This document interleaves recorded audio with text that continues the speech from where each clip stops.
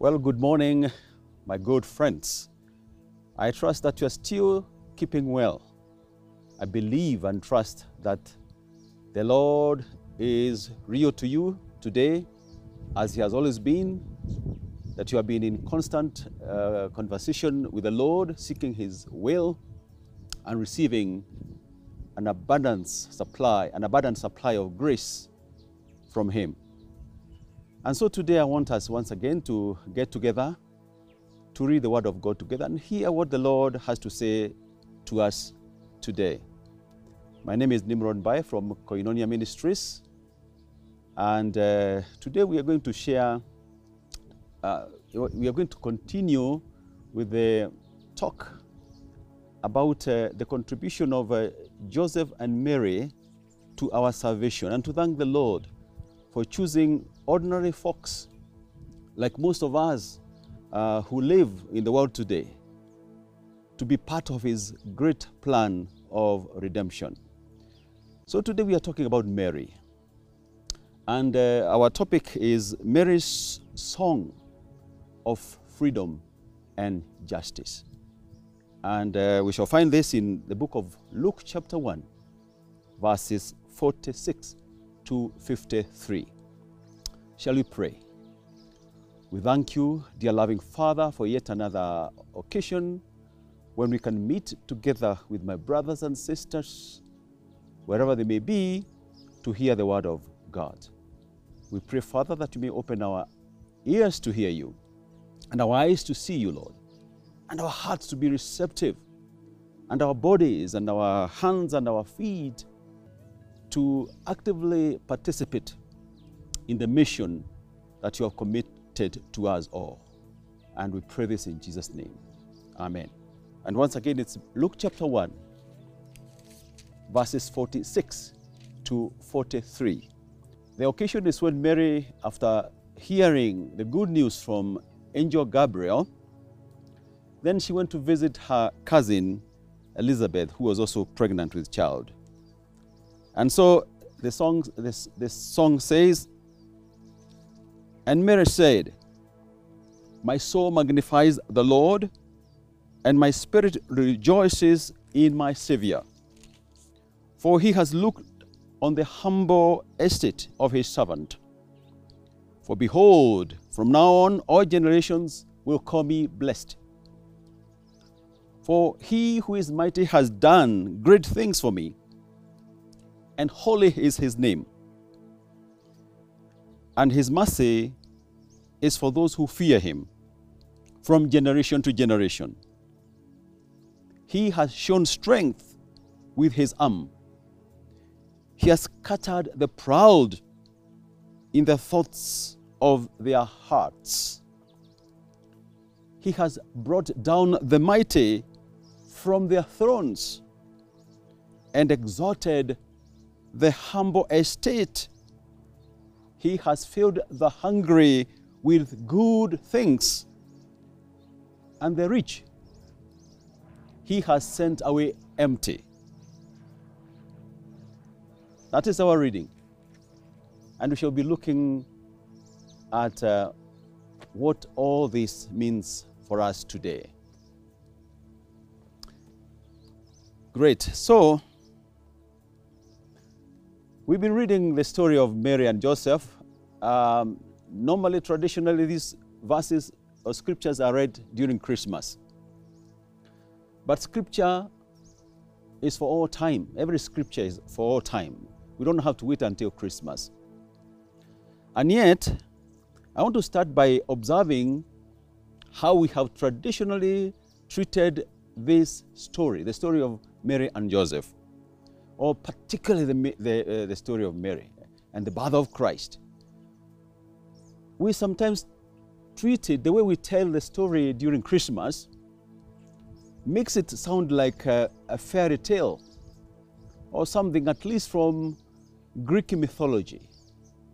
But this is real, something real that happened and which impacts our lives to this very day. And this is the point of our discussion this morning. So when I look at Mary's song, for the scriptures we have read are regarded as a song when I look at this Mary's song, I see similarities there with other songs that are recorded in the Bible that were sung by heroes and heroines of our faith when God gave them victory in battle, especially. It reminds me, for instance, of Deborah and Barak in the book of Judges when they defeated their enemies and they broke out into song of victory and thanksgiving to God.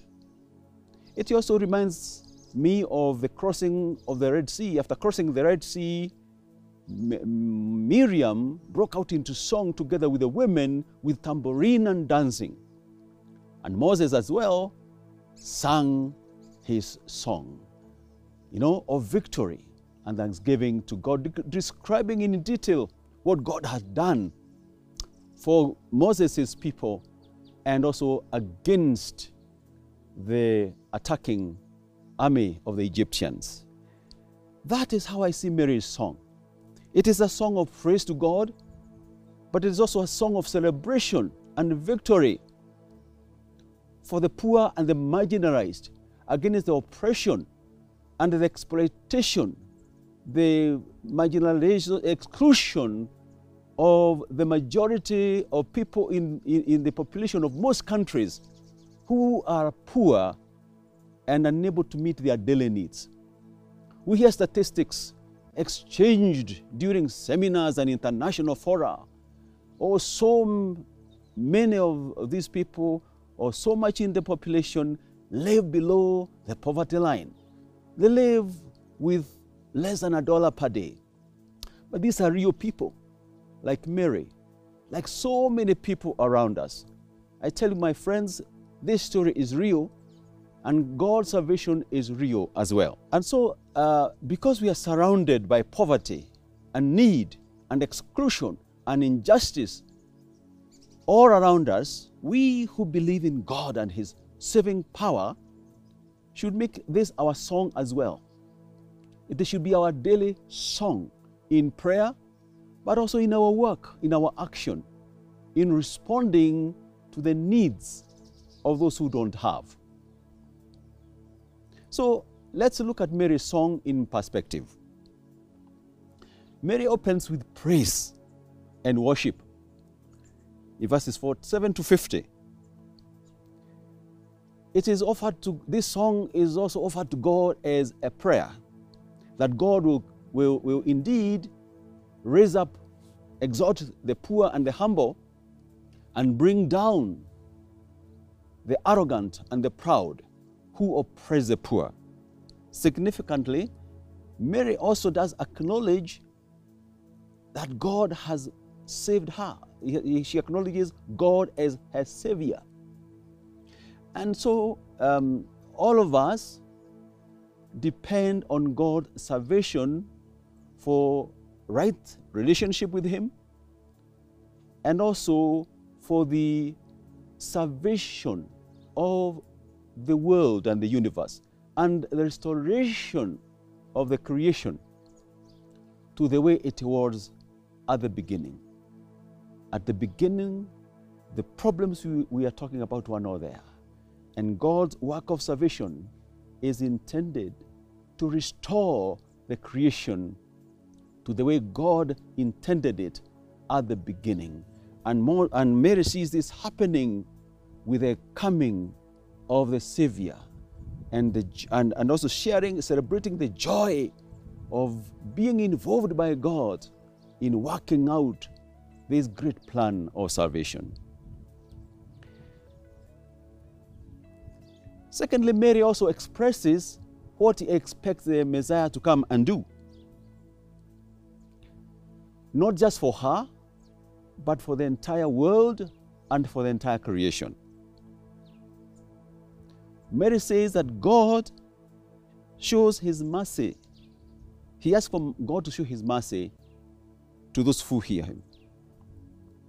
But Mary also expresses this desire that God will overthrow the mighty who have been oppressing the poor and remove the yoke of oppression from the necks of the poor and the weak.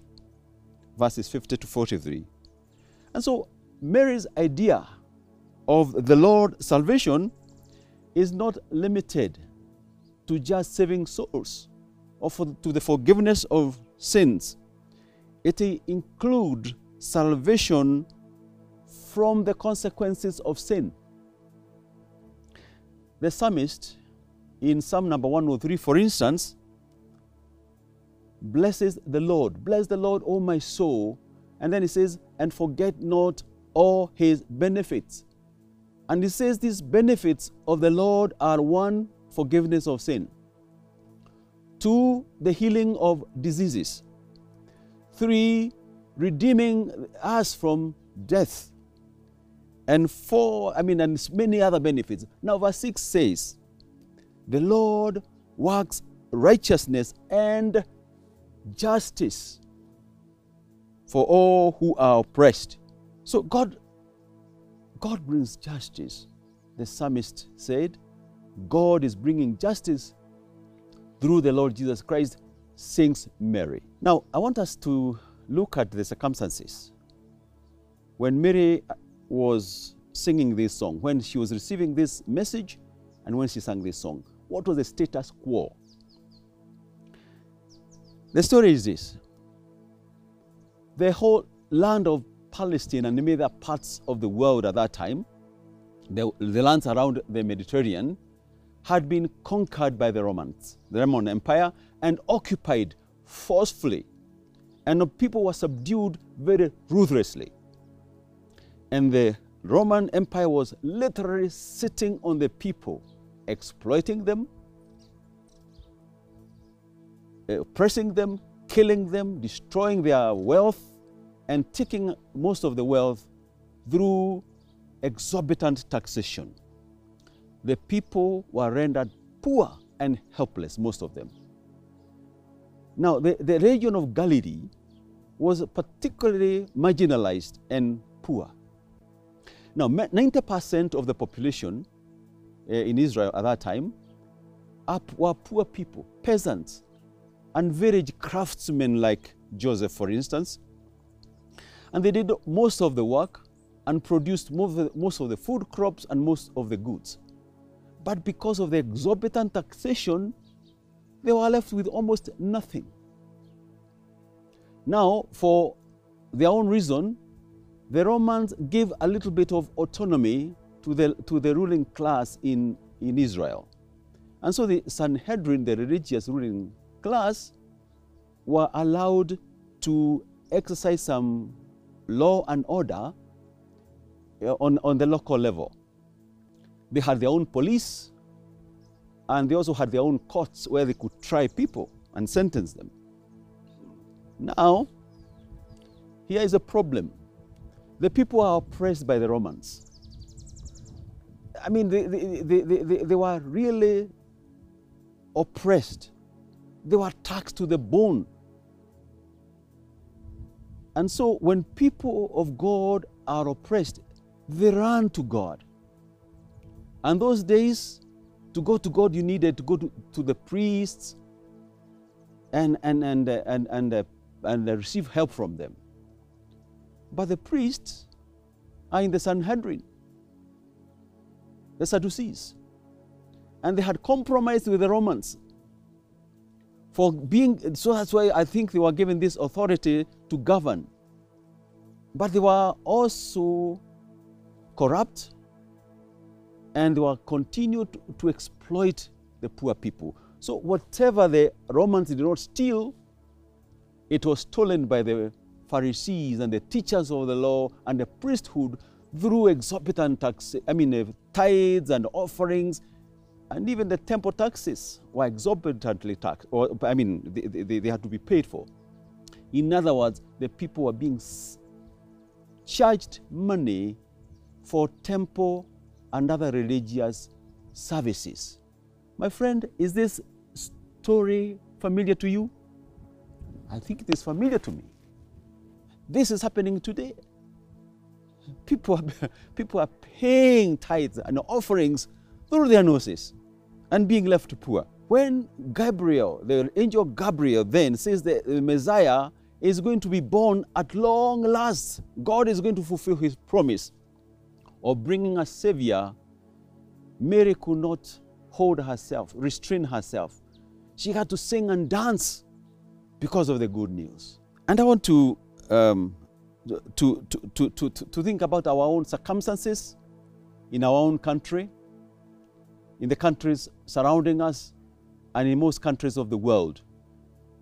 And ask yourself, is the situation I just described, does it resemble in any degree what happens in our own country? And so Mary, as we said, expected the Messiah to overthrow the status quo. That was the promise of God throughout the Old Testament, and that was the message and the cry of the prophets throughout the Old Testament. The question is, did God fulfill this promise, whether partly or wholly? History tells us that in the year AD 70, the Romans destroyed Jerusalem. They also destroyed the temple.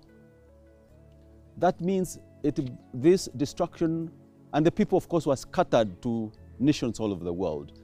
The work at the temple, therefore, stopped. There were no more priests, no more Pharisees, no more Sadducees, no more Sanhedrin. But then, unfortunately, there were no people either to worship or to benefit from the freedom, because they had been scattered all over. And the Roman oppression continued for a few, 3 or so other centuries, but the Roman Empire was also destroyed.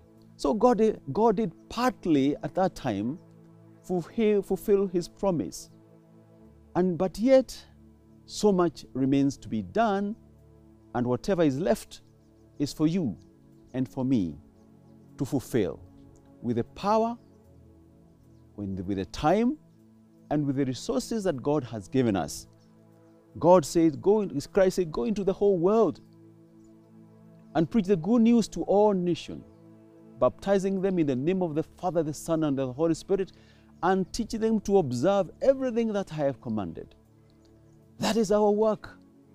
It is only through the preaching of the gospel of Christ and bringing the sense of salvation and redemption from injustice and oppression that we can extend the boundaries of the kingdom of God and lift people up, those who are oppressed and those who are marginalized, so that their created dignity as human beings is restored. That is what salvation means. What are the implications for the church, therefore? Actually, I've already touched on it. Mary's song is good news for the poor, for the oppressed and marginalized. And therefore, this song has been the love of many poor people all over the world. There are countries, there are places where the song is actually sung every Sunday. And the poor love that song. But you see, the lyrics of this song, particularly the overthrowing of the rich and the arrogant and the mighty, has been a threat to some oppressive regimes. And not surprising, therefore, Mary's song has been banned in at least 3 countries during the last century. During the British colonial rule in India, for instance, the singing of Mary's song in public had been banned until India's independence. Then during the oppressive rule, governance in Argentina and Guatemala as well, the song had been banned as well from public citation. Why did it happen? Well, see, the same reason they crucified Christ. He was educating the oppressed and teaching them the way of freedom. The oppressors don't want this. Satan does not want this. But Christ has sent us into the world not just to sing the song but to put it into practice. We need friends, as Mary and Joseph participated in helping the progress of God's salvation and extending it to the ends of the earth. So are you and I called to do the same in different ways according to how God has equipped us? Friends, we have work to do. So let me invite you to give a fresh, new look at Mary's song. It is not a fairy tale. It is not a myth. It has significance for us today as it was at that time. And the responsibility is on the church, you and I, to go and do what Christ has sent us to do. You might want to ask, what can I do as my humble contribution to this great plan of God? Let me suggest, think justice, but don't just think justice, do justice to all. The word of the Lord says, "Furthermore, thus says the Lord, let not the wise man boast of his wisdom.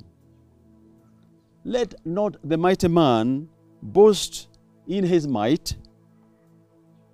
Let not the rich man boast in his riches. But let him who boasts boast in this, that he understands and knows me, that I am the Lord who practices steadfast love, justice, and who practices steadfast love, justice, and righteousness in the earth. For in these things I delight, declares the Lord." The Lord delights in working out righteousness, justice, and love in the earth. And that's what, my friend, we have been sent to do. May God bless you as you go and do that. Now I want to invite you to look at those numbers, email, write to us, and telephone number. Do call us. And as always, let's continue in the discussion. God bless you, and bye-bye.